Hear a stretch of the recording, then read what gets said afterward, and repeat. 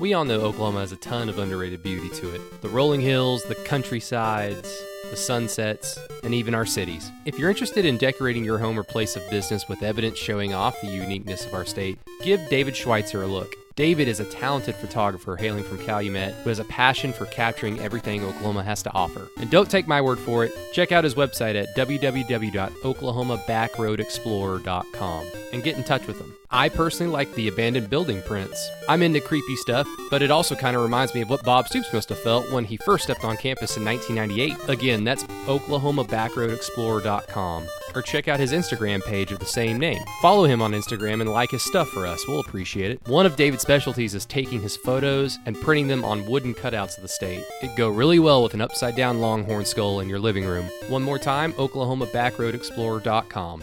Welcome to the Inside OU podcast, brought to you by New Balance of Edmond, featuring Keegan Renault from Soonerswire.com, powered by USA Today, and Brady Trantham. Hello, Brady. Bob Stoops here. Appreciate the great Sooner fan that you are and have been through all these years. Boomer Sooner. As long as you agree with my takes and disagree with Brady's. All right, fine. Thank you. Yo! I know you like all my tweets anyways and not his. That's how we're going to start this thing. So, welcome to the Inside OU podcast, Thursday edition matchups for Bedlam. Oh my God, we're here. It's starting to get cold. It's starting to get dark outside. It's that time of year for the greatest in-state rivalry in the history. No, it's not. It isn't. But hey, it's Brady Trantham, Keegan Renault. We've got a special guest who will be joining us here and there. But just a heads up, we brought 3 mics, but the third cable didn't work, so there's going to be a whole bunch of handing off. How about that? The movie guy can't figure out his mic. Boy, your levels. What there about we now? go. Well, am I yelling now? Much better. I'm kidding. I'll try to keep it in the green over there. So there goes the movie guy joke. If your levels were a heart monitor, it would be Nikki Sixx on all the cocaine. Dead, exploded. But yes, the movie guy is here, Trevor Rogers. Trevor, what's your Twitter handle? Trevor Rogers _1. Hey, hi. You probably know this cat. He used to be on the OU beat himself. Photos. He never took any photos for me though. No, he was. Trevor will put out his stuff every once in a while, on the gram, and he's got a very talented eye, or a talent. I don't know what you want to call it, but it's very talented. So we were gonna talk to Trevor in just a little bit, but we have the housekeeping stuff that we always have to do. But like I said, we are at our lovely little downtown brewery, Vanessa House. Love it. I love it. Every Thursday. I look forward to it. Now, as everybody probably understands, especially those local, which I would assume most of our listeners live in Oklahoma and probably around Oklahoma City, Norman, Edmond, that area. But Vanessa House is actually going to start participating in what Mayor Holtz, the mayor of Oklahoma City, basically called for 10 days of just laying low Oklahoma City, and hopefully Norman, Edmond, Moore, the surrounding areas, Tulsa, everybody else kind of falls into place with this. But basically what they're doing is just going to further separate inside. Masks are mandatory. We always wear masks until we start recording or if we're drinking. If you can, I haven't ever seen you with a mask on. Well, we all wear masks, Keegan. Then I was kidding. Sit outside if you can, if the weather permits. If it's not fucking windy, like it always, I hate the wind here. I hate it. The wind the last 2 days have been ridiculous. It's been ridiculous. I hate the wind so damn much. Where did this? Obvious answer is it's weather, but where the heck did it came randomly? I know. I guess it's Oklahoma. It was forecasted. It's Oklahoma. It's just random weather. That's just what it is. But yes, come out to Vanessa House, but don't bring 35 people. Basically, just if you do, just form a line outside. And then, of course, just like we said last week, they're still doing their turkey drive from now until the 22nd. They've got a handful of turkeys already donated. If I had a little bit more money, and I think I get paid on Friday, so I might go grab one from Target or something and come bring it up here because I want to participate myself. But like I said, from now until the 22nd, if you got a whole turkey, frozen turkey, just come donate it. and you get entered into a raffle to win prizes from local companies. It's cool. It's this time of year. We want to help people out, help our neighbors out. So think about that, if you will. And if you're around Vanessa House, if you're around downtown Oklahoma City, come out, have a beer, and then if you got a turkey in your back seat, live or dead, give it to them. That is, of course, if you don't have one yourself. Keegan, do you have a live turkey in your car? No, I don't. Well, you suck. I did live in a place, though, where like North Edmond has wild turkeys that just go around everywhere. I used to drink wild turkey a lot. So that went in a different direction. Yeah, I don't remember a lot of that, so there is that. And then, of course, everybody, Keegan's finishing up his film review. Sigh. He's finishing up his Oklahoma State Iowa extravaganza State. film review on the Patreon. So that's patreon.com/inside_OU. $5 a month gets you everything plus Keegan's film review. But if you don't want to give out the $5 a month, then $4 a month gets you the post-game show, which will come out late Saturday night, early Sunday morning. I will say that the plan was to get the most of it done by the podcast today, so you could see it, so we can all have the same basis. I think I've talked to you enough about what I've seen from Oklahoma State, so I'm glad that that's been done. But the Wi-Fi decided to mess around today. The Wi-Fi, well, the wind probably blew it away. Yeah, it was. I honestly think that probably had something to do with it. BS. This is ridiculous. But it is being done. Iowa State will be up probably by the time you get to this podcast, and I will power through the night to get the other two done. I've done before. Cool stuff. We like it. And then the last thing, before we get into the fun that is Talking Bedlam, Oklahoma State, the last thing, please leave us a 5-star review or a rating on Apple Podcasts. Brady needs a 5-star review right now. I need something. Adderall? Cocaine? I've never done that stuff. No? No.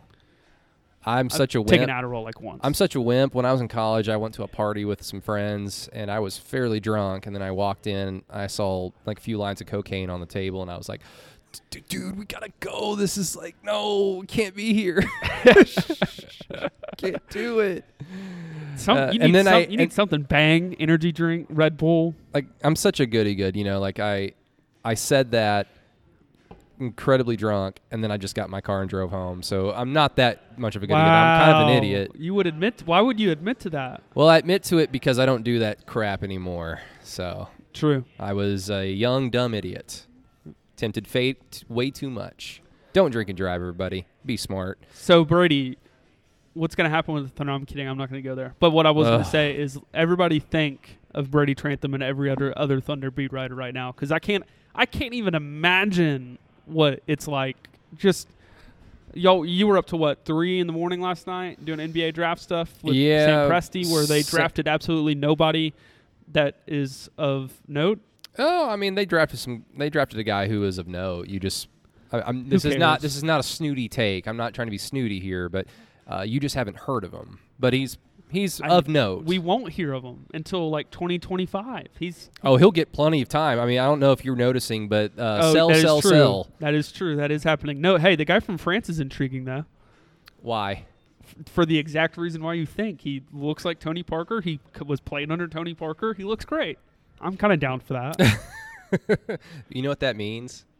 It means he's probably going to fuck one of his teammates' wife and cheat on his famous actress. We are going dark on the Inside OU podcast Thursday. It's dark outside, so... we're not drunk this time. I'm not. Not yet. Ricky Rubio ruined Sam Presti's plans. I'm just going to say it right now. I said it on OKC 82, which you can listen to and subscribe to as well. There's the plug. I was waiting for that. That's the Thunder podcast I do for the Franchise Podcast Network. So give that. If you're into NBA basketball, if you're into NBA basketball, if you're into National Basketball Association basketball and the Thunder, then give OKC 82 a listen as well. I do that with Ryan Chapman and Christine Butterfield and then some friends along the way. So, but now we are here for... the Oklahoma State game. Big game. They say it's a big game. Big game. It's so big that College Game Day is going to be there, and you know what? It's so big that no one else is going to be there. It's just going to be Kirk Herbstreit. It's not Reese. Is it Reese Davis? Because, what's his name? Chris Fowler doesn't do it anymore. He just gets drunk after games now. He just gets drunk, and he calls the game, and then who else is there? Who's the third person? Desmond that's not Howard. Oh. Pollock. Hey, Pollock's been good this year. I'll give Pollock credit. I don't care about. I watch Big Noon Kickoff. Desmond Howard's an idiot.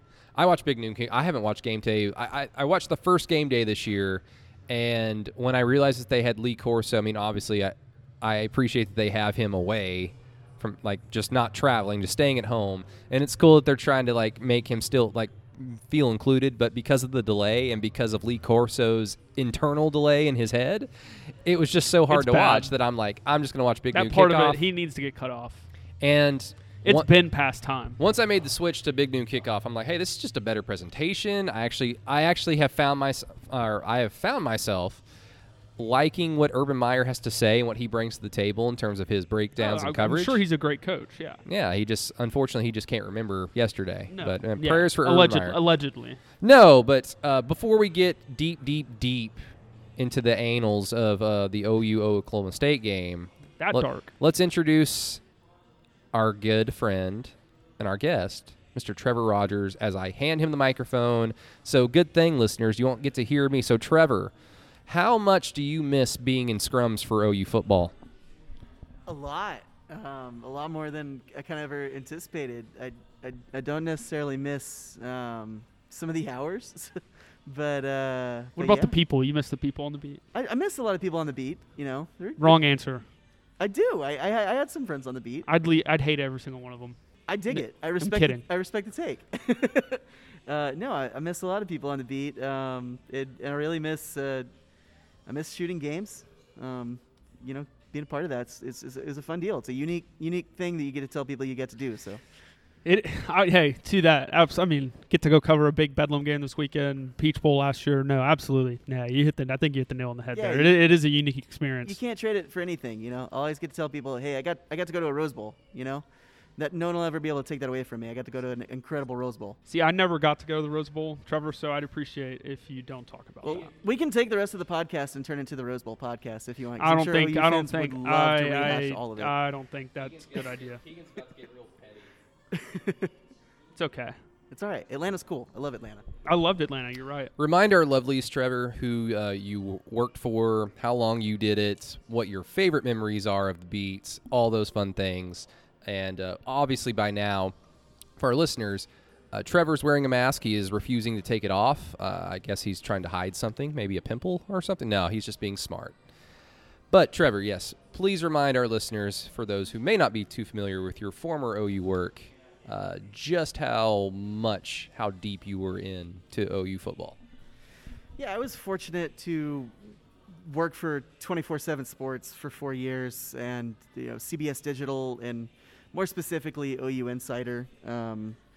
Worked with Joey Helmer, Brandon Drum, those guys, James Hale for a little bit, and got to cover a lot of great football games, a lot of awesome Red River shootouts, 3 college football playoffs, 1 Sugar Bowl, a Final Four run too, the Buddy Hield year, which I think actually I'll probably still maintain was probably the most fun I had covering OU sports, just because it's really hard to beat March Madness, from the Big 12 tournament. Buddy Hield hitting that half-court shot that wasn't, and then all the way to getting their ass kicked by Villanova. That was an experience, and being able to watch basketball all day, back to back to back, it's a cool thing.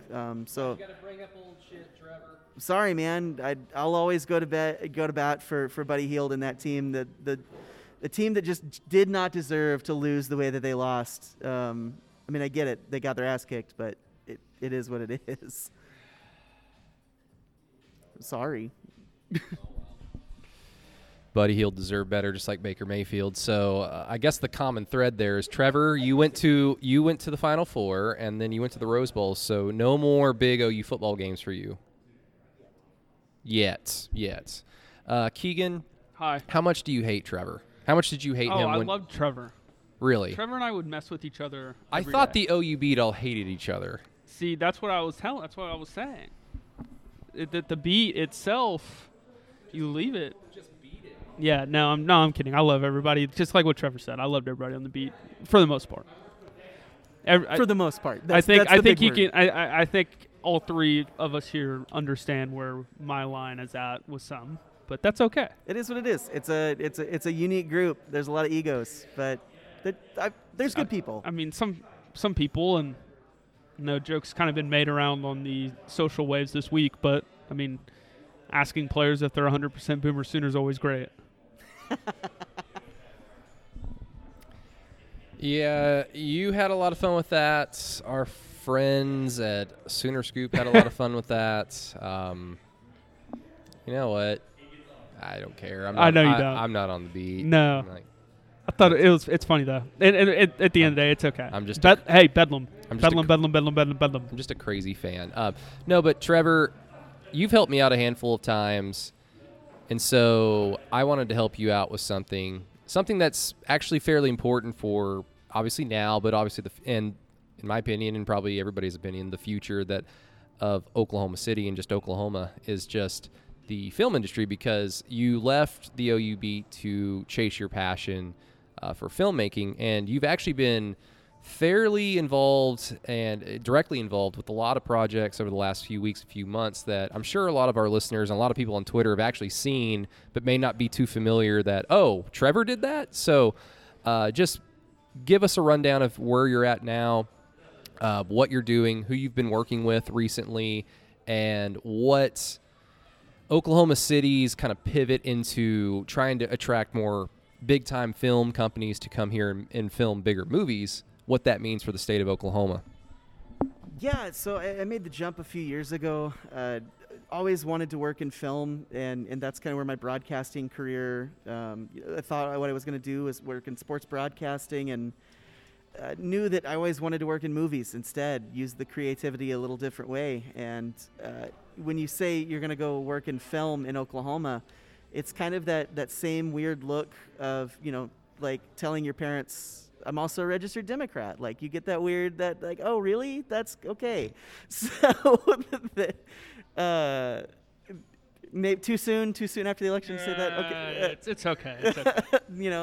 It's that same tilt your head, and like, that's kind of cute. That's cool that you think that you're going to be successful doing that. But what I've found is Oklahoma's got an awesome growing industry, and I think that's something that really kind of drew me to it. Is I've always been a person that really likes to start from the ground up, and I didn't want to move away, didn't want to move to Atlanta, didn't want to move to LA, and you're seeing all these influx of these awesome productions coming to the state. We just had a $20 million feature film up in Guthrie, of all places, just finished shooting just a couple weeks ago. And that one, will be wide theatrical release. It's a biopic about Ronald Reagan, that'll be coming out in the next few months. And then looking ahead, Martin Scorsese's coming here, Leonardo DiCaprio, getting to work with productions, like Matt Damon, who was here for a few weeks last summer, working for, TV, the Discovery Channel. That's been a highlight for me. And it's just growing so quickly. And so what I do now is primarily take, that same passion, energy that I have for wanting to work in this industry, and look down the field at, we're on the cusp of bringing about $400 million of production to Oklahoma City over the next 4 years. And there's some incredibly exciting opportunities with new studios coming in. Oklahoma City is about to position itself to have the largest film studio in the central part of the United States, and in fact be competitive with Atlanta, LA. And like I said, $400 million of productions coming here. And so what I've done, and primarily, is I train our new filmmakers. I'm not a teacher, I'm not an educator, but I use my industry experience and the connections that I've made in our industry to help develop and cultivate a new form of business that can really thrive here in Oklahoma City. And so that's where my passion's at, is to see a new opportunity, see Hollywood come to Oklahoma, these big movies being made. There's some unbelievable opportunities, coming down the pipeline. Now, these are just regular movies, right? I mean, yeah. Wink, wink, nudge, nudge, yeah. All right, cool. Just making sure. Figured people may want to know that. Or are you talking about adult films, Keegan? I was just talking about normal movies. Do you watch a lot of adult films? Just normal movies. Is that why you didn't do the Kansas film review? Yeah. Well, I mean, you could have done a film review for that stuff too, and they would have been fairly similar to what probably what OU's defensive line did to poor Jalen Daniels. No, but No, Trevor, you didn't mention who you worked with, and that's your first strike. This is my podcast. You do what I tell you. I'm just kidding. You did work. You worked with JB, Oklahoma City rapper, activist, fairly famous. If you're from here, you've heard of him. But you worked on how many of his music videos? One or two? Two music videos. So basically, just YouTube JB. If you want to see how talented Trevor is, how legit it is, because Trevor's not over here like filming with his iPhone. Like, this is a legitimate process that Trevor uses, and he's very talented. And when I got all that news about Mayor Holt, Oklahoma trying to pivot more towards attracting the film industry to come to Oklahoma, and obviously, I mean, it's cheap to film here, so there are some built-in incentives for Hollywood to come here in the first place. And it seems like over the last few years, even before this has kind of become like a major point for Oklahoma to try and attract Hollywood to come here, there have been more and more movies that have been based in Oklahoma, or at least filmed in Oklahoma for financial reasons. So I just think it's cool. And look, maybe there's a listener out there that has a kid, a son or a daughter who's coming up, and they're interested in the film industry. I mean, I sure as hell would have enjoyed doing it instead of, like, I love history, but I would have had a lot more fun in college if I had done something like film or something. And maybe there's a listener out there that has a kid or somebody that they know that's interested in trying to get going. So you were actually just in an article recently kind of about this topic. Yeah, so for reference, who I work for, I am the executive director of the Film Education Institute of Oklahoma, which is a new nonprofit that's entirely dedicated to getting people onto film sets. And Brady hit the nail on the head. It's all about opportunity and getting people to realize that you can work in film here.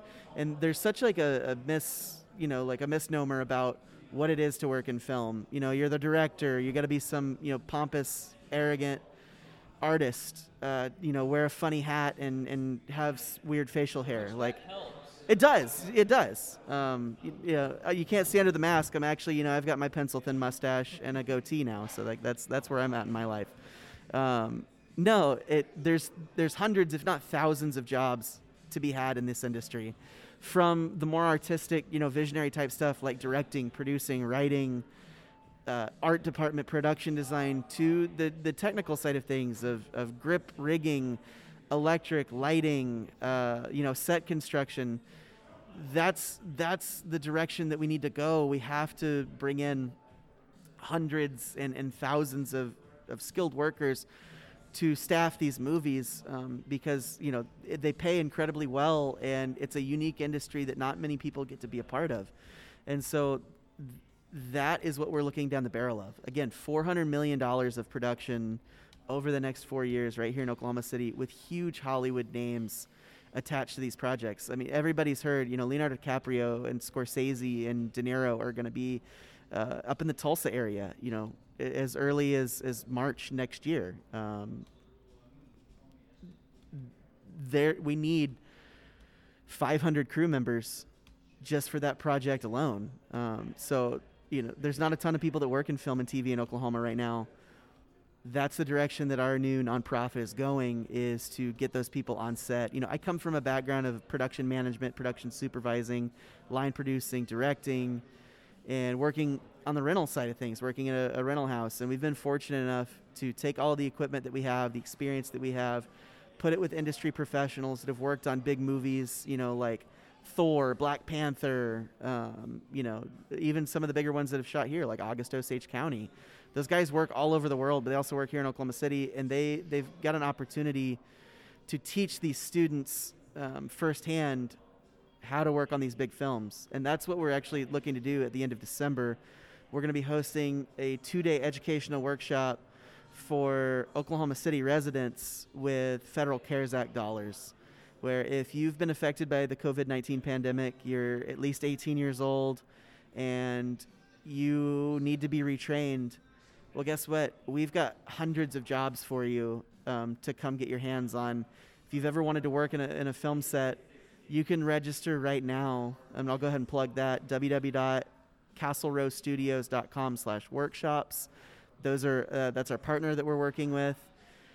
And you can sign up to go work on a real film set with the guys, with the men and women that make the biggest movies all over the world. You can do it right here in Oklahoma City. So that's what we're working on. That's why I'm here tonight, is to plug that and talk also a little bit Bedlam. But mostly, if you want to work in this industry, if you want to have that opportunity, it's not far off. You don't have to move to Atlanta, don't have to move to LA. You can get your start this winter, and it's totally free if you live in Oklahoma City. Bravo. Do we have to throw flowers at you? Is that what happens in this business, Trevor? No, I don't know. No, it's he said cocaine. No, again, like, I would assume, everyone that's listening to this podcast probably like, what's going on? Like, talk about Bedlam. I get it, but I don't know how many times I've listened to podcasts about sports, about history, about comedy, like whatever, and then just some off the beaten path topic pops up, and it just piques my interest, and it's something, whether I buy it, whether I get into it, whether I research it out further.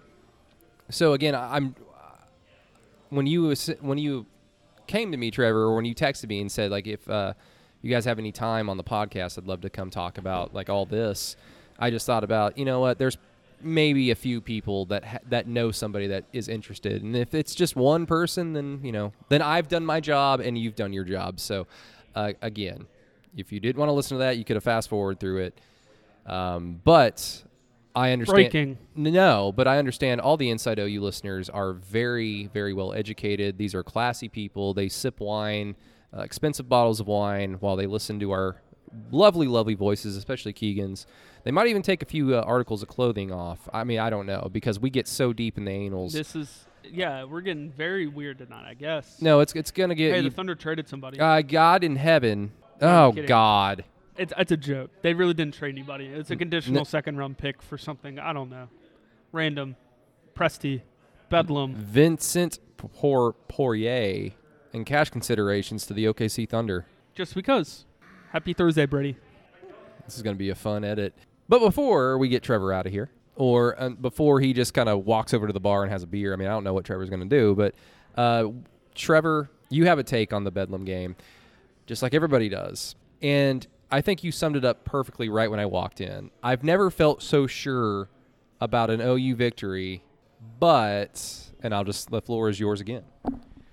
But it's Bedlam. And I was talking to Keegan about this a little bit earlier, and he's got a better take on it. I feel like I know more about this Oklahoma State team than I know about this Oklahoma team. I've seen how well they've played over the last 3 weeks, and is it fool's gold? You've got a solid matchup against a Texas team that still stinks, but they still have talent and a big rivalry that's always going to be a close game. TCU, Kansas, Texas Tech, but the difference is Oklahoma looked like Oklahoma against those three opponents. The offense just found a new stride. The defense, the addition, bringing back Ronnie Perkins, what a difference that guy makes. But is it fool's gold? Does it matter? Is Oklahoma hitting their stride offensively? Is the defensive line really going to be able to do what we think they're going to do against Oklahoma State's suspect offensive line? I think there's a lot of confidence that people have in this Oklahoma State team because of how solid they are defensively, and 100% they are. And we know the weapons, the talent that they have offensively. Tylan Wallace, Chuba Hubbard, Spencer Sanders. Discount Spencer Sanders, in my opinion, at your own risk. I think the guy's got a ton of talent. And I think he's going to make plays and he's going to score points, and it's going to be frustrating. So to me, can Oklahoma do it for 98% of the game?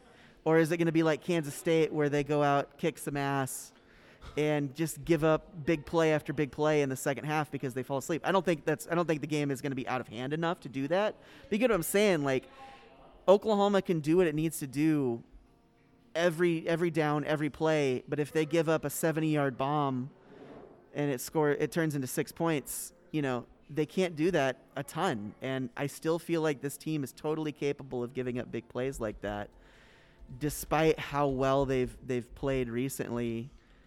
And I just wonder, to me, I still think Oklahoma wins this game because you're asking Mike Gundy, in my opinion, still to be something that he's not. Mike Gundy is going to have to do something different. He's going to have to be the guy that goes for it on 4th and 1 from his own 48-yard line. Like, he's going to have to take those chances. And in Mike Gundy's tenure, we've never seen him really do that, especially in Bedlam. So take the home team. I'm going to take them to cover, but I'll say this. I won't be surprised at all if Oklahoma State wins this game, just because is Oklahoma really as good as we think they are? That's the best I could sum it up. Are they as good as we think? What about score prediction? I will take Oklahoma 34, Oklahoma State 23. I think Oklahoma covers. I think they pull away a little late in the second half. And I think it comes down to if the status quo remains the same and Oklahoma really gets after Spencer Sanders, Oklahoma's defensive line is the best I've seen in a long, long time, I think. If they get after Spencer Sanders, Sanders is going to turn the ball over, and I think that's your difference, is I think Oklahoma finally breaks away, gets a field goal late or a touchdown late to really get over that gap. I think it's going to be a close game into the fourth quarter, and I think you're going to see OU pull away late. There you go. It's Trevor Rogers. We have Brady Trantham here, who's typing away as a Thunder beat writer. And this is the Inside OU podcast. I'm trying to do two things. And if anybody can't tell, I'm tired, like we talked about at the beginning of the show. Last night was really long. But, the Thunder are doing stuff. I'm trying my best. But football season is kind of hard for me in my brain. But, Trevor, thank you so much, man. I appreciate it. Like I said, you've helped me with a handful of things over the years. Even back when I started trying to get into this business or talking about maybe getting into this business, you were really helpful, and you were like, you had advice, you had stuff, like you had people that you could like follow this guy on Twitter, do this, do that. So you've been extremely helpful. You've been a good friend, and I'm sorry that the third mic cable didn't work and that this was an extremely awkward recording. That's his fault. Look, I have a third cable, but it didn't work either. So there's something mysterious going on. You would have thought the film guy could have brought the right cable. Well, this is audio recording. This is not film. Whatever. Same thing. By the way, how are you going to get Leo on the podcast for us? A lot of money. If you get a lot of money, you'll get Leo. I mean, we got a lot of beer here at Vanessa House. He likes beer. I can tell by his body type. You liked beer. You downed yours. Yeah. What were you drinking? Destination Wedding at Vanessa House Beer Company on 8th and Broadway, right down the street from a Hideaway Pizza. That sounds so good. That sounds really good, right? Yeah. Oh my god. So one more time, Trevor. 34-23. 34-23. Oklahoma covers late. Who's OU's best player in this game? Ronnie Perkins. Fair. Going with the safe pick. You're gonna hate me because I'm Trajan Bridges. It's Trajan. I'm going with a safe pick in this game as well. Later on. Well. Hey, by the way, I'm mad at you guys. How come no one asked if Trajan Bridges was going to play this game? He brought him up independently of his own accord. We may need to check on that. I'll just leave it at that. May need to check on it. Uh-oh. We seriously may need to check on that. Everybody's healthy, right? Yes. All the starters are going to play, right? Not all the starters. No. What? What's going on, Keegs? I will say this. I don't know anything about anything COVID-related that's been going around right now. Yeah. I'm confident that Austin Stogner is going to play Saturday. 100%? 95% sure. Hopefully it's just not a Hollywood Brown Orange Bowl situation. No, okay. If he didn't have the bye week, if Oklahoma State was played last week, I don't know if he would have played. But I can say that he will. It's looking very good that he's going to play on Saturday. I'm really glad Spencer Rattler showed how tough he was on that goal line run, but we've talked about that enough. You just have to keep bringing that up. You're going to hold that against him until he's done, right? He almost got one of our best players hurt. Moving on. So you're not expecting any COVID nonsense in terms of OU as I kick the stand. You're not expecting any COVID nonsense in terms of OU, OSU players, starters, contributors. I wouldn't rule it out. Uh-oh. But I'm not positive on that. I'm glad you're not positive. Otherwise, I'd be like, get the fuck away from me. Yeah, I haven't worn my mask on this entire podcast. Everybody on this podcast has tested very positively, yes. as our president described at one point in his tenure. Yeah, so I guess, Keegan, let's get right down to it. I mean, you're the one who's done the deep dive on Oklahoma State. I've gone back and watched a few of their games. I've also had an opinion of them overall this season after watching bits and pieces of all their games. And, like, off the top of my head, like, I'll just say, like, my general opinion of them, my impression of them, and then having watched them a little bit more closely in a few games is fairly similar. So basically what I mean is the defense is good, but like I've said a few times on this podcast, I think we inflate how good they are because it's Oklahoma State. I think if Oklahoma trots out that defense, I think we're all saying the same things, but Oklahoma's defense has been laugh out loud bad, so basically anything with a pulse is going to appear very good. Oklahoma State, just because of expectations, just because of the stage that they usually play on, has never really been afforded the situation to look as laugh out loud bad as OU's defense has over the last few years, if that makes sense. And then on offense, they've got talent, but man, is it heavily reliant on Spencer Sanders to do his job. And not even just that. They basically at times, like, third down, sometimes, for the most part, it's third down. Sometimes it's early on the early downs, but it's almost like they just have a play that's described to Spencer Sanders as look to Tyler Wallace's way and throw it his way. Like, it's very clear that is a big part of what they do offensively is we're going to figure out whatever way possible to get this man the football. And credit to him. I mean, big-time player. And a guy that I've been extremely high on for a while. Everybody has, really, since the start of he started playing last year. Obviously, I had the big game against Texas 2 years ago. But, no, I mean, their identity offensively is very easy to figure out. Yeah, and it's even easier to figure out once you even do a tiny little deep dive. And yep. when I tell you this, like, what do you say? Tylan Wallace, one of the best, probably the best receiver in the country in terms of his production and his talents. You can put him up there. He's a top receiver in the country. Definitely the best receiver in the Big 12 as of right now. Tylan Wallace, and then OSU's second most dangerous receiver, Dylan Stoner, they've combined for 57 catches. The other 9, 10, 11 players that have caught passes in this Oklahoma State offense have combined for 53 catches. So two guys have over 50% of the catching production in this offense. So you could look at that and say, well, duh, like, you want to throw it to your best players as much as possible. But one of the things that we kind of hated on, I mean, at least I did with Jalen Hurts last year, was he locked on to CeeDee Lamb and didn't balance it out. Like, that's what Kyler was good at. That's what Baker was good at. So how much of it is Spencer Sanders and Oklahoma State's offense just, hey, that's what works, do it until someone stops us? Or is it just because of Spencer Sanders' inability to balance it out like a Jalen Hurts can't, excuse me.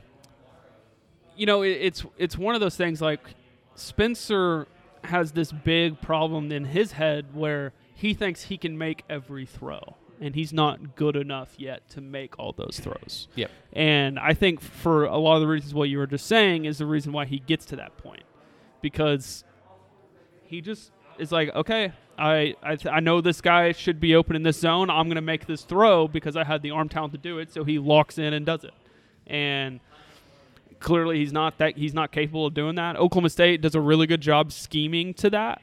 I think they do a good job of trying to get him in situations that he doesn't have to make too many reads, and that helps him out a lot. But this is a guy that we've seen the highs of highs, we've seen the lows of lows so far already in 2020, and I'm interested to see how he responds, because there's going to be adversity on Saturday for him. There's going to be times where he's going to get hit hard in the backfield. There's going to be times where Oklahoma's going to get home, and if this is a guy that needs to be able to step up, he needs to be able to make some plays, he needs to be able to take his lumps, and he needs to be able to move on. And I think, conversation, I know we're not moving over to the Oklahoma offense yet, but I think that conversation can be said the other way around as well. And it's going to be an interesting, how those teams handle adversity on Saturday to something that we're going to talk about here later on, but how both teams handle adversity is obviously extremely important in every football game, but especially in this one where there's going to be a turnover, there's going to be a sack, there's going to be a bad play, there's going to be a drop, there's going to be a missed block, there's going to be all sorts of different things. Whoever can deal with that the most probably is going to put themselves in position to be successful, and that really does start with Spencer Sanders.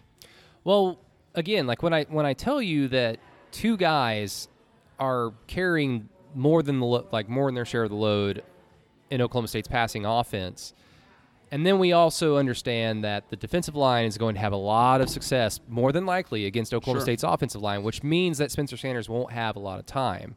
Like, is it something as simple as it doesn't matter? Like, Spencer Sanders is just going to throw it up in the sky and Tylan Wallace, Dylan Stoner can just go make plays against OU secondary? Or, in your opinion, does it make it easier for OU secondary to know that, hey, you really just got – you've got to account for everybody. I'm not going to put down Oklahoma State skill guys, but really when you look at them on film, it's two guys.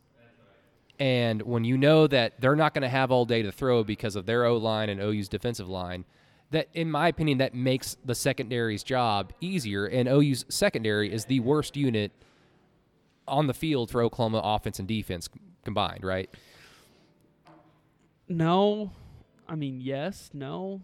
It's like the fact that they have the one guy and they do whatever they possibly can to line him up as far outside as possible. Like, it may get in one of those situations where Oklahoma is like forced to have to play him straight up, if that makes sense. Like, but at the same time, like, you can do different things, like put a guy in the flats, like an overhang, put Buki or Nick Benito or somebody that's going to cover underneath in case they do a slant, and you kind of have your guy to play free and just don't get beat deep. So it's going to be interesting to see how they use Brady, no doubt. And to your point, yes, like it's truly, Mike Gundy called Oklahoma a one-man show a year ago, right? Like that's Oklahoma State. Like there's no ifs, ands, or buts about it. It is get the ball to number 2 and figure out how many yards he can put up, how many big-time catches he can make. Yeah. And it's a problem. They do a good job, though, scheming it up to where he is in a situation that is going to have a chance for him to have a lot of success. And I'm talking about Tylan Wallace. So it kind of takes away the, lock and gone, as well as only having one guy to throw to whenever they do a good enough job of providing him an opportunity where he is in a one-on-one matchup already, and it's a matter of going and winning it. And it's a matter of, Oklahoma State has to block up front a little bit, but if they're in those, what the picture I posted on Twitter today, if they get into one of those situations, it doesn't matter that much because the ball's they're going to be able to get rid of the football pretty quick. Yeah. And that's obviously a major concern. And I just, as we're listening to this, just finished up the Iowa State one. It's up on there. And it's something I pointed out. Like, Oklahoma State does some things in the immediate passing game, like underneath stuff, that, like, they're going to, they're going to have a lot of success doing that against Oklahoma. And Oklahoma's shown they can't defend against that, like what Kansas State did, Iowa State did a little bit, what Texas Tech attempted to do and absolutely fell right on their face of doing. So, they do things offensively that's going to allow them to have success. And it's all about Tylan Wallace, but dealing with number 2 is obviously the most important thing. And they've talked about that this week, and it is by far I think dictates how this game's going to go, if Tylan Wallace is. Well, because I was actually just going to ask you, simply put, can Tylan Wallace have a below-average game and OSU win this game? No. Because you could, if you're an OSU homer, you could look at that and say maybe Tylan Wallace just garners so much attention from OU secondary that Dylan Stoner or somebody else has a big game as a result. Or maybe the running game gets going because they break some tackles from a sure-handed front 7, relatively speaking, from OU's defense, and OU's defense just has a bad day at the office. So, I would say 9 times out of 10, Tylan Wallace has a below-average game. They're getting beat, and they're probably getting run. I think you can simply say that. And I know history has no bearing on the present when you're talking about like a sport, but we've seen worse OU defenses smack OSU when they've had very good receivers.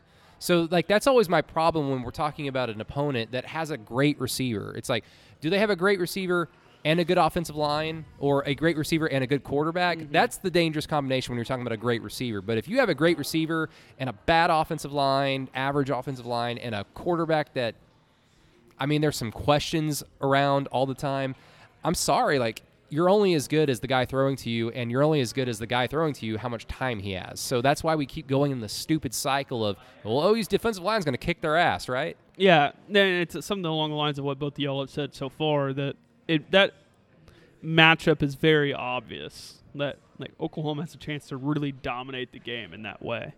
And it is going to be interesting to see how Oklahoma State combats that, because like they showed a little bit in the Texas game more than anything else that they can sustain some drives, and that's going to be a huge factor. They're going to have to be able to put some 8, 9, 10 play drives together. They're not going to be able to beat Oklahoma with big plays unless the missed tackles show up, which is what you just highlighted, something that needs to be highlighted a lot. Like Chuba Hubbard hasn't had that great of a year, no. Has he taken some hits in the backfield because of the offensive line? Yes.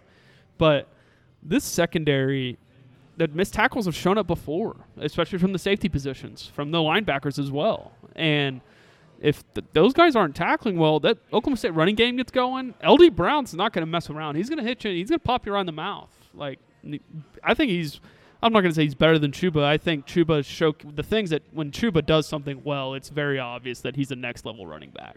But LD Brown's, I mean, he's going to hit you right in the mouth, and he is not going to be waiting for you to meet him there either. He's going to beat you there, and it's so they miss some tackles. This is a game where Oklahoma could be really on their heels for the most part defensively, and that's not what this defense needs to be. This defense needs to be up on their toes. They need to be able to be up front. They need to be able to be disruptive, be this, be that. Well, we saw in the Iowa State game, they could be as disruptive as they want, and it may not matter whenever you miss that many tackles. So, major highlight there for this game, and is along the lines of something that I guess kind of mentioned here. I don't know, a lot of it, what it may be, but I've heard a lot of talk this week, Brady, about how Oklahoma State can deal with Oklahoma up front, and I just don't see it. Their defensive line? No, Oklahoma State's offensive line, how they could potentially be able to deal with Oklahoma up front. Well, it would surprise everybody. Like that's usually the thing. Like whenever you're hearing fan media, the easiest example I could use to you is there was at one point last year going into the Peach Bowl where on this podcast when Hoover was on it with me, where I started to talk myself into, hey, OU could have a chance. Whenever you hear fans that are on podcasts or that are in media or that put out like their opinions on social media, which they can, but when they start saying things that, well, this could happen, but if that example that could happen if it surprised everybody, if it actually happened, that to me is like, okay, that's wishful thinking. So it's wishful thinking that Oklahoma State's offensive line can handle Oklahoma's defensive line. Really what it comes down to is, does the defensive line get home? That's always a question. Like, do they get too deep and Spencer Sanders breaks up field and makes a play? Does he break contain and buy some time and find Tylan Wallace, Dylan Stoner, whoever else, 17, 18 yards downfield for a big conversion? Mm-hmm. That's what it comes down to. That's what was the difference between OU losing and winning in Iowa State, was just the defensive line got pressure without Ronnie Perkins. Yep. And a much less healthy OU team, a much less conditioned OU team. We all know the factors back then. But their problem was Brock Purdy just made a sidestep here or there and got out of pressure and was able to buy more time. And threw the football away for the most part. He didn't make many plays. He either threw the football away, Keegan, or he threw it directly to Patrick Fields and he dropped it. So it would just be very atypical if Oklahoma State's offensive line handles this defensive line. Now, that doesn't mean that OU is just going to have success because, like I said, OU's defensive line has to finish the play once they take care of business. Absolutely. Yeah, I mean, they have a chance up front to really, you want to talk about make a name for yourself. This national primetime television, Kirk Herbstreit, Chris Fowler, whole shebang, and you've got a chance Saturday night, Nick Benito, Ronnie Perkins, Perion Winfrey, Isaiah Thomas, that whole group, you go out and dominate this game. Like, I mean, all you guys, besides Thomas can graduate, but for the most part, those guys probably have a chance to come back. I mean, make a name for yourself. I mean, they've got an opportunity to do that Saturday night.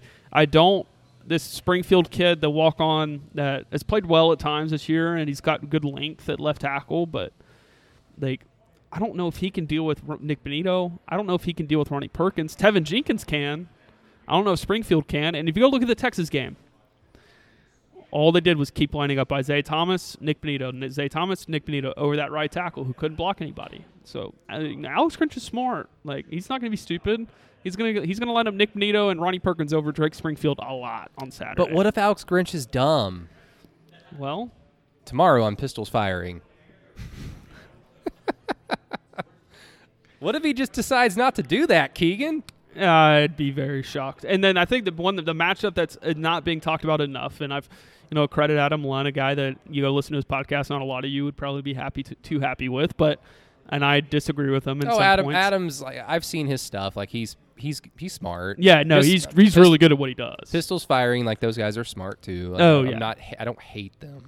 But a point that he's continued to bring up, and one that needs to get hit home probably the most of any of these matchups, is that like Perion Winfrey against the center is a big problem for Oklahoma State. Mm-hmm. Like you could talk about Springfield, you could talk about these edge rushers, you can talk about this. Rye Schneider, if he plays, I believe he should play Saturday. He is going to have a hard time blocking Perion Winfrey. A very hard time. Like, in the Iowa State game, I could have stopped and rewinded it and showed 4 or 5 times where the nose tackle, like, didn't make the play, but he shoved Schneider so far back in the backfield that it dictated where the play was going. Yeah. Like, if Perion Winfrey's up against that, good luck. Yeah. And that is a major, major problem. And if penetration starts coming up the middle on Spencer Sanders, and now he's having to evade pressure that's trying to contain him, and Winfrey and Thomas in the middle are just dominating. Sills is good at left guard, really good at left guard, not good at left tackle at all. He's the one who got kicked out to tackle against Kansas State. But no, this is I don't know what to make of, like, you kind of pointed this out. I don't know what to make of Oklahoma State's offense. I know they're good enough to be able to have some big plays and score some points. Like they usually are. Like in this game. Like they typically are. And they don't have the explosiveness that the Mason Rudolph teams had. They don't have the explosiveness of the Brandon Whedon teams. It's very 2013-esque, where they have a bunch of really talented defensive players and an average offense that can make plays when they're asked upon to. But they don't, like, this is a game where offensively, like, it almost would serve them best if they played keep away. Like, if they just burned as much time as they possibly could and kept the ball away from Oklahoma, I think that's a very big, because then that puts a lot of pressure on Oklahoma to go score against a good defense. And I know we're about to get into that matchup, but no, just to finish up for me on the Oklahoma State offense, I think that I'm pretty sure Oklahoma will be fine in the run game. The missed tackling worries me a little bit for Oklahoma. And then I just don't, whenever they get spread out wide, like, and they get in a one-on-one with Tylan Wallace, and they're going to have to be able to win that one-on-one matchup. It's probably 3 or 4 times. 3 or 4 times they're going to line up Spencer, they're going to line up Tylan Wallace outside, where the only way you can defend it is you play man-to-man, and Trey Brown's going to have to go win it.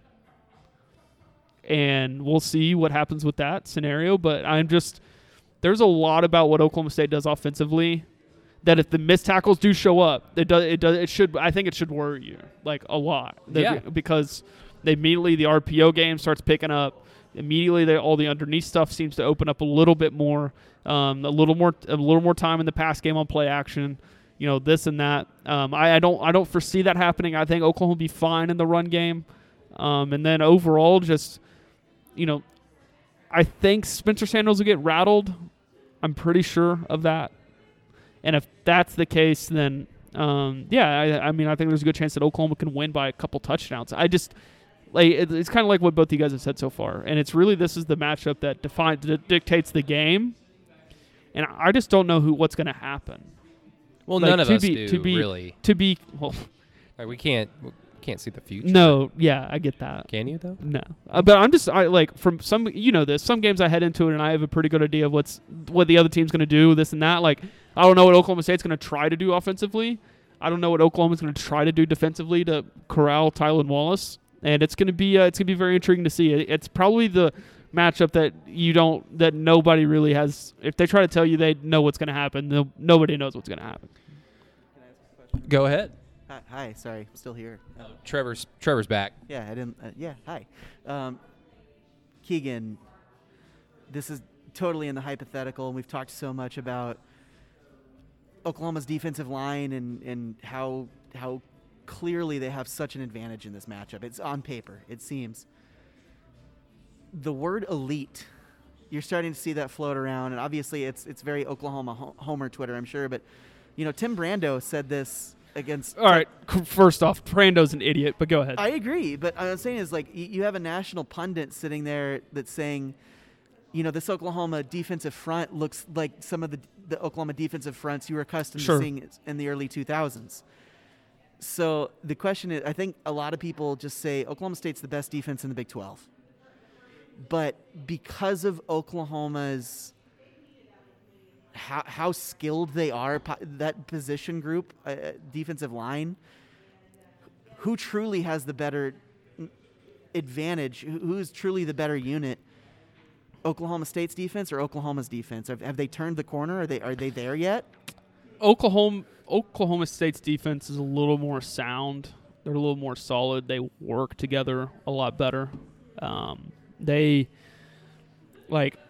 much better at linebacker. I've talked about that with Brady quite a bit, and I think that's probably what gives them the edge. The biggest thing is that would hurt Oklahoma State is that whenever they do face a really good offensive line and a team that can push them around a little bit, those linebackers that are a little bit lighter, they're more athletic, they make plays, but there's less room for them to make plays up the field, and especially in the running game.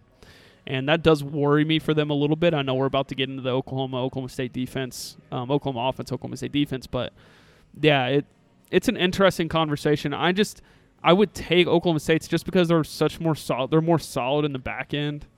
And in this conference, in college football nowadays, you have to be good there. And Oklahoma's questionable at times. And sometimes you don't get home, and sometimes you have to cover, and sometimes it's points this year Oklahoma's not been able to do that. And so I would definitely take Oklahoma State's defense overall, but you get into a big-time game, and Oklahoma State's defensive line can't get a push, and Oklahoma's can. I think that does make a difference. You get what I'm saying? Yeah, no, I think I totally agree with you. Across the board, they're a way more balanced defense. I think the better unit, the best unit, I defer. I think Oklahoma's defensive line is borderline to being one of the best, definitely in the Big 12, and I think they're entering that conversation nationally of being a really elite group.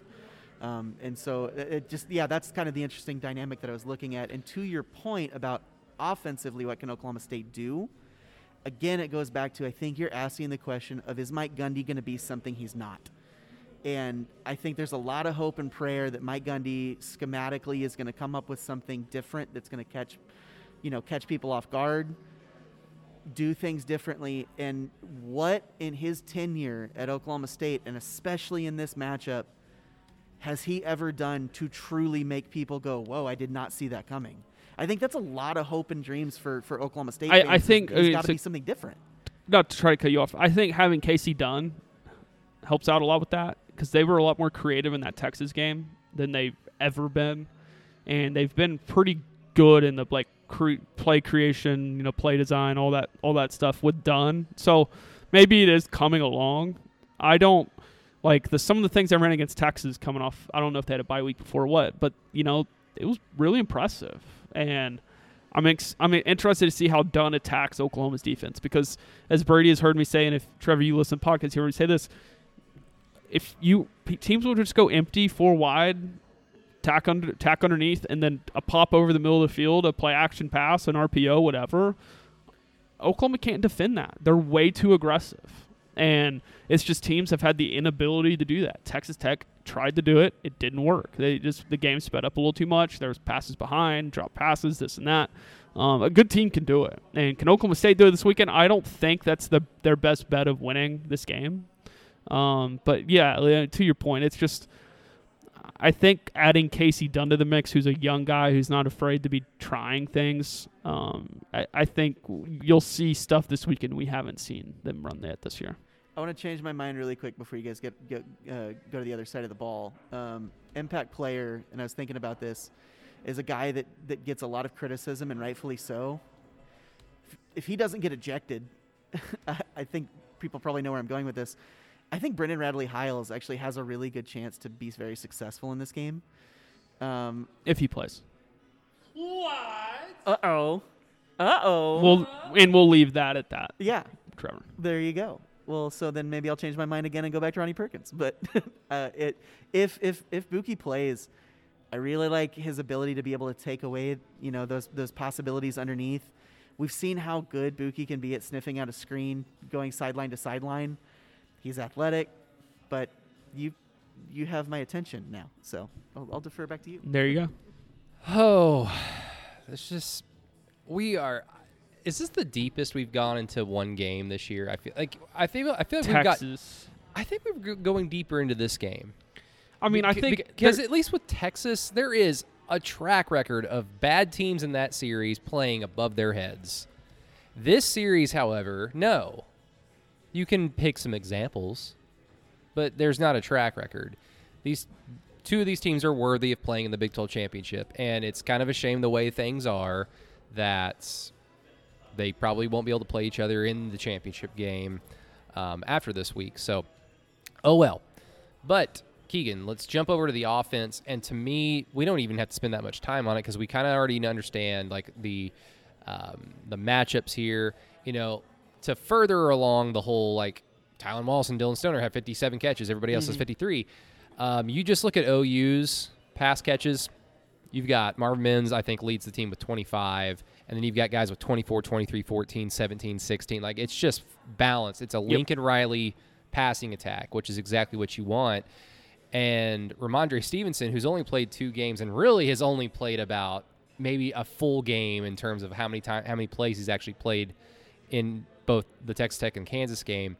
It's not a lot, but he has 6 catches, and it's second on the team for running back. So it's fairly apparent Lincoln wants to get Ramondre out involved in the passing game, which he's good. Like, he's very good. And I just want to bring this up first and give a shout out to our good friend Grant Benson from the West of Everest podcast, because he was talking about this, and this is going to appear like a hot take, but I agree with him because I didn't think this last year, but I think you knew that I loved Ramondre Stevenson last year. But on the latest West of Everest podcast, Grant said, in his opinion, he thinks Ramondre is better than L.D. Brown and Chuba Hubbard. I agree. And I agree. And if we say that publicly, we get crucified because we have to accept that Chuba Hubbard should have been a great NFL draft pick last year if he had came out, and L.D. Brown has overperformed this season and is OSU's best running back just because of the situation with their offense and his physicality. But if you say, oh, no, I think Ramondre Stevenson's better, then it's like, oh, you Sooner homer. But, I mean, what can he not do? And yeah, I agree. Would I have said that a year ago? No. Would I say that in 2020? Yes. I wouldn't have said that a year ago, but yeah. No, yeah, I know, absolutely. I think you get what I'm saying. And I think it's the biggest, probably, X factor point of this game because and you'll get what I'm saying, Brady and Trevor, you said you listened to the podcast, so Liar. I've mentioned that Oklahoma runs the football well with an H-back, Jeremiah Hall on the field. They run the football so well with him on the field. I have a weird feeling that Lincoln's just going to gut this one. I hope so. That Ramondre Stevenson can completely change this game. And those linebackers tackle well, the safeties tackle well, but not a lot of people tackle Ramondre Stevenson well. They didn't tackle him well last year in the Big 12 Championship game. You even go look at the Tech game. I know obviously scenarios are completely different. Defense is not. He had like 14, 15 touches or whatever. I think he got tackled a total of 5 times. Yeah, I think I mentioned that to you. He either scored or was run out of bounds. Yeah. Yeah. Or ran himself. Either ran a guy over and then ran himself out of bounds. Yeah. And no, he's extremely impressive, and I think it could be a huge factor in this game. I mean, you go look at a year ago, and we talked about this on Tuesday, where Oklahoma ran it 26 times in the second half of their 33 plays. Like Lincoln's not afraid to do it. Like he obviously needs to early on in the game see how Oklahoma State's defending them. See if I pointed out in the West Virginia game they defended an H-back on the field differently than how they did with Iowa State. They stacked the box a little bit more with Iowa State. I would assume Oklahoma State would do that against Oklahoma. That if that happens, then that opens up more one-on-one scenarios with Marvin Mims, and you're basically betting on Marvin Mims and Theo Weiss and Austin Stogner and those guys having success. And I mean, those guys should. I mean, they're just as talented or even more. than the guys they're going against. So, but no, the running game in this game is, Ramondre Stevens said, mandatory.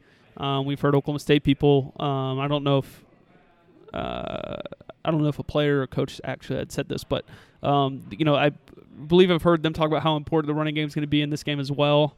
And it is. It's stopping Oklahoma. If Oklahoma gets the running game going, it's going to be a long day for Oklahoma State. It's going to be a 31.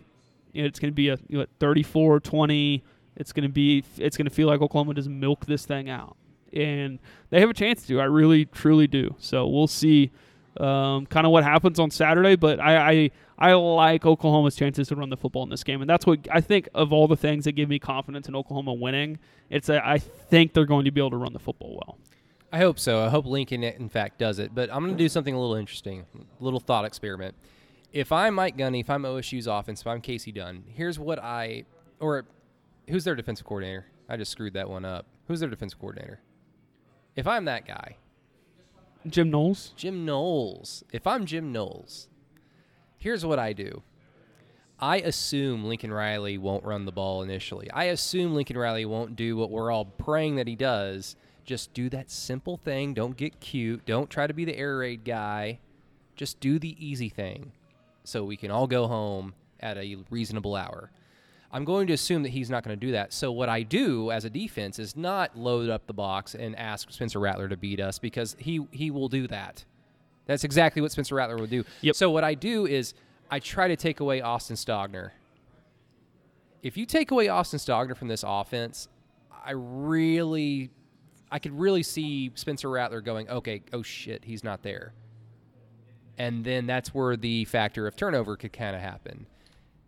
And then maybe you get into a situation where OU starts to play from behind where they can't run the football. So what I think will happen is OSU will try to take away the running game first, because that's what the cliche smart thing to do when you're playing a redshirt freshman quarterback who does have some film on him where he, turns the football over sometimes.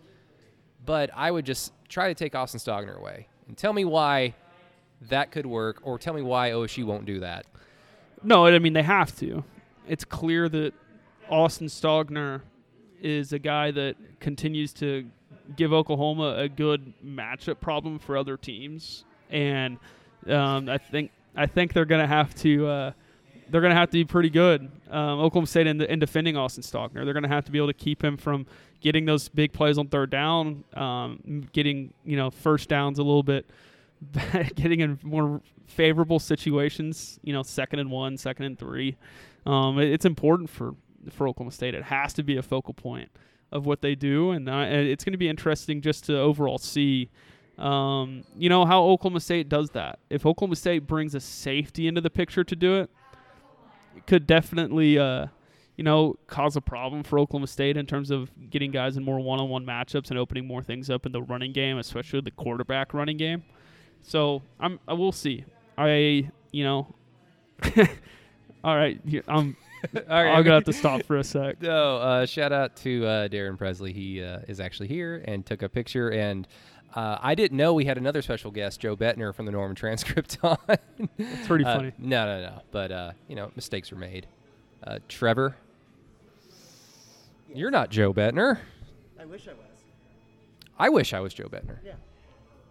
I would like a consistent paycheck and salary. Moving on, Keegan. So, no, I'm already losing hair. I'm already losing like a little bit of my life expectancy, because I know I'm going to get upset and probably text you and all my other friends. Why isn't he running the football? Why is this game continuing to keep going in a competitive way when it's fairly certain that OU should be dominating and be solidly ahead? But maybe Lincoln Riley will do differently. Maybe the weather could potentially play a factor in that. We've seen that in Bedlam over the last few years. But if you had to pick a receiver, because you already mentioned Marvin Mims, we've kind of already talked about Austin Stogner. I mean, this is a perfect opportunity for Drake Stoops to kind of add to his surprising little OU legacy that he's began this year. And why is it so surprising, Brady? Well, it's surprising because the dude is 5'8", and okay. Yeah, I'm sorry. I thought we were over this. I've never had anything wrong. There's been nothing with me on Drake Stoops. I just didn't think he was going to do that much here because he's not tall. And I just assumed I don't know. Like, I didn't watch a lick of his film. So, yeah, color me shocked that he's been so damn good this year. And I'm happy to see it. But, I mean, they're going to have all the attention on Austin Stogner. They're going to have all the attention on Marvin Mims. They're going to have all the attention on Ramondre Stevenson as much as they can. That's where Drake Stoops can thrive. That's where Theo Weiss can thrive. That's where Jeremiah Hall can thrive. And that's why, going back to that silly thing I said earlier about Oklahoma State and how heavily reliant they are on two guys, that's why I think it's easier for OU secondary to have a rather good performance, because the likelihood that some random OU guy has a good game is much higher than some random OSU guy having a good game. Sure. Offensively. Yeah, and I had to check on some things. So kind of missed a little bit of what you said. There's a report that Stogner's not playing now tomorrow, so I am – or now he's not playing on Saturday, so I am checking on that as we speak. I think I would probably be able to have the right person to talk to for that. So we will check on that. But no, Brady, yeah, I just the overall fact that, like, I guess let's also put it this way. I know we haven't a lot talked about the offense. I want to say Spencer Rattler, he's gonna get hit a couple times in this game. He's got to be able to bounce back from that. Running the football is gonna be important. I think Oklahoma should win enough on the outside to have the success. So we will definitely, see what kind of happens there. But to your point into what you were saying, I want to say this. Like, if both teams lined up, matchups, weather was the same, neutral field, everybody was healthy, this and that, I mean, I don't think Oklahoma State can just show up and win. Like, and I think that's the biggest hang-up that I have with this game. Is that I feel that Oklahoma State, sorry for saying that, I feel like Oklahoma, that they should be able to show up and win that game if that were to happen. And I think that's what gives me confidence. I think Oklahoma has, where they do have the advantages, they have some serious advantages. Yeah, that's kind of where I wanted to ask you guys. It seems so much like the assumption is that Oklahoma should show up and win this game, but Oklahoma State's they've played well all year. This is a very, very good football team. And honestly, quite possibly the most balanced Oklahoma State team that I can remember in recent memory. Question marks aside, across their offensive line, they're so solid defense. What I wonder is, like, who has the advantage? Does Oklahoma have the advantage over Oklahoma State's defense? Or who's the better unit? And I think the assumption is that Oklahoma has the playmakers to really, do things in space, create mismatches, create problems for a really, really good Oklahoma State defense that I expect to play very well. But the assumption is that Oklahoma's going to go out and execute. And my big question to that is what specifically on the offensive line has changed since weeks 1 and 2? I know obviously a lot is theoretical, but what changed from weeks 1 and 2 to now where we feel like that there is a consistency to see Oklahoma do what Oklahoma has done under Lincoln Riley in recent years and go out and dominate, run the football well. That to me, with how good Oklahoma State's defense is Oklahoma going to be able to score points? Like, are they as good offensively as we think they are, or is it fool's gold? I think you talk about what this offensive line can do in this game. Obviously, Trace Ford, big-time player. I've highlighted him already this week. Highlighted him again in the Iowa State a couple times, the Iowa State game. I just don't know if, like those guys are good. Like, are they better than what Oklahoma has in the offensive line? And that's something that I'm hung up on. Those guys can make plays, but can they make plays against Oklahoma's offensive line, who will probably be the best offensive line they'll play in the Big 12 this year? Am I wrong on that? I'm right on that, right? Like, although they haven't been that good, Brady, Oklahoma has the best offensive line, right? In the conference? In the Big 12. Oh, definitely. Yeah. So, I don't know. I think they can deal with it. I think getting Trace Ford on Eric Swinson's a bad idea for Oklahoma, great idea for Oklahoma State. So we'll see what kind of happens with that. But I have enough confidence in that group to be able to hang up enough. and then you add in how good they've been in pass protection against blitzes. And I've said this, and I've said this, and I've said this for 3 weeks, 4 weeks now. And it's going to be big. It's going to be very important, and I'll have something on that. But before the game on Saturday, probably Saturday morning, on how important the pass protection is going to be in this game. And it's extremely important. The running backs have been good in pass pro, especially against blitzes, as well as the offensive line has since the Texas game. And that's going to be extremely, extremely important. Yeah, third down performance is going to be incredibly important in this game. And OU offensively, like in terms of them converting third downs, is very good, and it's trending almost to elite. You know, they're getting into the basically more than half the time they're almost converting their third downs, whereas OSU is they're good, but in my opinion, based more so just on watching their last 3 games start to finish, like I've done the last 2 weeks, it's trending in the wrong direction, and a lot of that is just because of Spencer Sanders' inability to make a decision, make a play, in spite of things breaking down because of all the offensive line woes and what that leads to. So OU offensively, I mean, they're going to have their pick of the litter, but they still have to perform. And like we've said, this is a gigantic step up in competition because just what you can say about their third down conversion rate. I mean, OSU's defense on third down is the best in the country. They've had 90 third downs, and they've only given up 21 first downs on those third downs. So it's a gigantic step up in competition and quality of opponent, quality of play. But Keegan, any other final thoughts before we get to the 3 Bedlam memories? No, I think we've hit on basically everything. I think that this game, just in general, and reiterate again, just the fact that I'm not sure about much. I think I know, but I'm not 100% sure about much. I think Oklahoma wins the matchup with Jake Springfield. I think they hold up well enough in the pass protection. And those 2 things alone, I think, gives Oklahoma all the edge they need in this game. They can't miss tackles, can't get too many penalties defending Tylan Wallace, can't let Spencer Sanders, whenever they have a chance to get to him, they need to get to him. Can't let him evade the pocket, be able to make plays outside of it.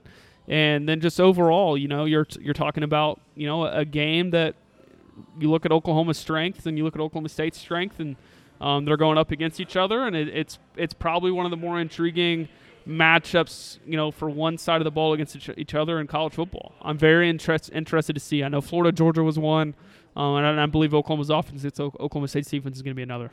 Prediction? I like Oklahoma, and this is why I said you're going to be upset with me. I'm picking it right on the line. I like Oklahoma 31-24. I'm going to say OU's going to win 48-38.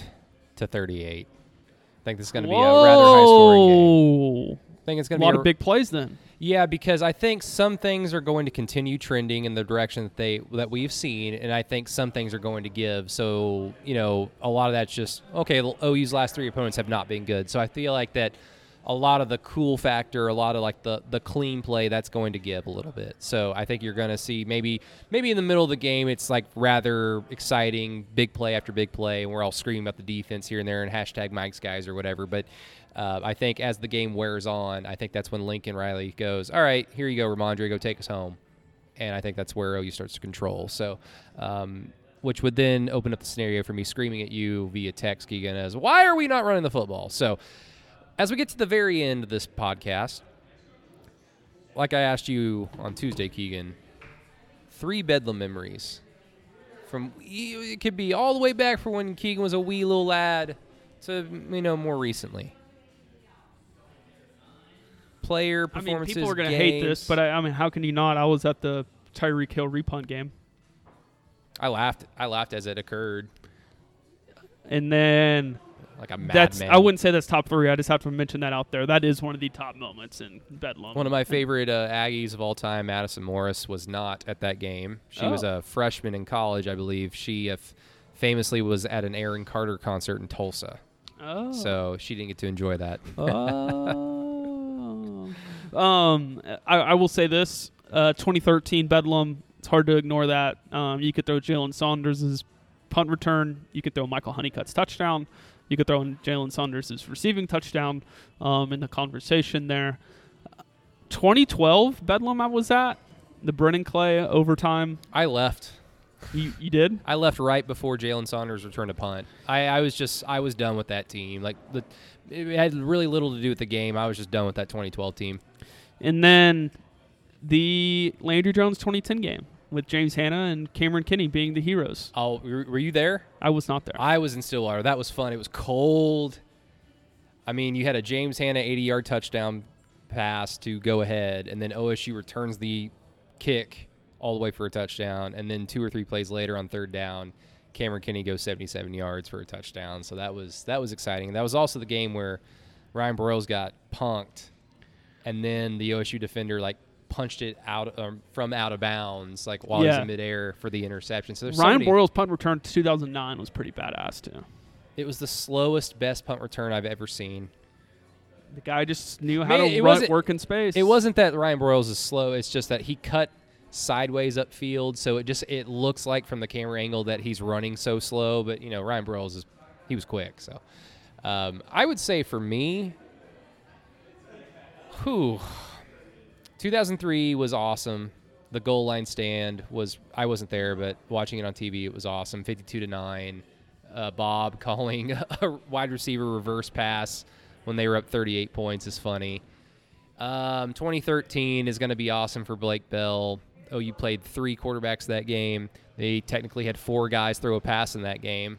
So I need to ask our good friend Blinken Riley, when was the last time OU has won a game with more than 3 guys throwing a pass in the same game? Do you remember who the fourth one was? No.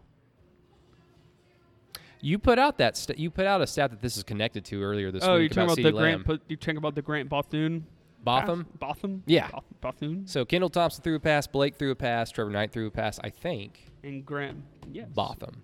Botham. So boom. Botham. And how about 2004? Adrian Peterson, Mark Bradley, big time touchdowns. Those are mine. What game was it at home when Peterson had the big game? Was it 06? 05. It was 05? Yeah, he had 2 70-plus yard touchdown runs. I just remember because I was in the parking garage. This is Mike Gundy's first OU game as a head coach. I was in the parking garage, and at that time, I think you still can. You can see the big board, and it was just every time OU got the ball, you get to see Adrian Peterson running in that side of the end zone. It was a pretty wild experience, big time. Obviously, not a bad football player. Not bad at all. This podcast, not bad, I would assume. Hopefully you all enjoyed it. Keegan, thank you. No, thank you, Brady. No, you've had the long day. No. You've had the long day. No. You've had no Wi-Fi. Trevor or Joe Bettner in disguise because you haven't taken your mask off. Thank you. Hey, thank you guys for having me and talking movies. Appreciate it. Of course, I want to start a movie podcast because those don't exist. Trevor, you and me need to get on it. Everybody, thank you so much for listening to the Inside OU podcast. Subscribe to the Patreon. That, once again, is patreon.com/inside_OU. $4 a month will get you the post-game show that will come out following Bedlam Saturday. Going to be a late game, so bear with us. But that'll get you that. And then $5 a month gets you the post-game show and Keegan's film review. And by the time you get this, I will have Texas Kansas State done.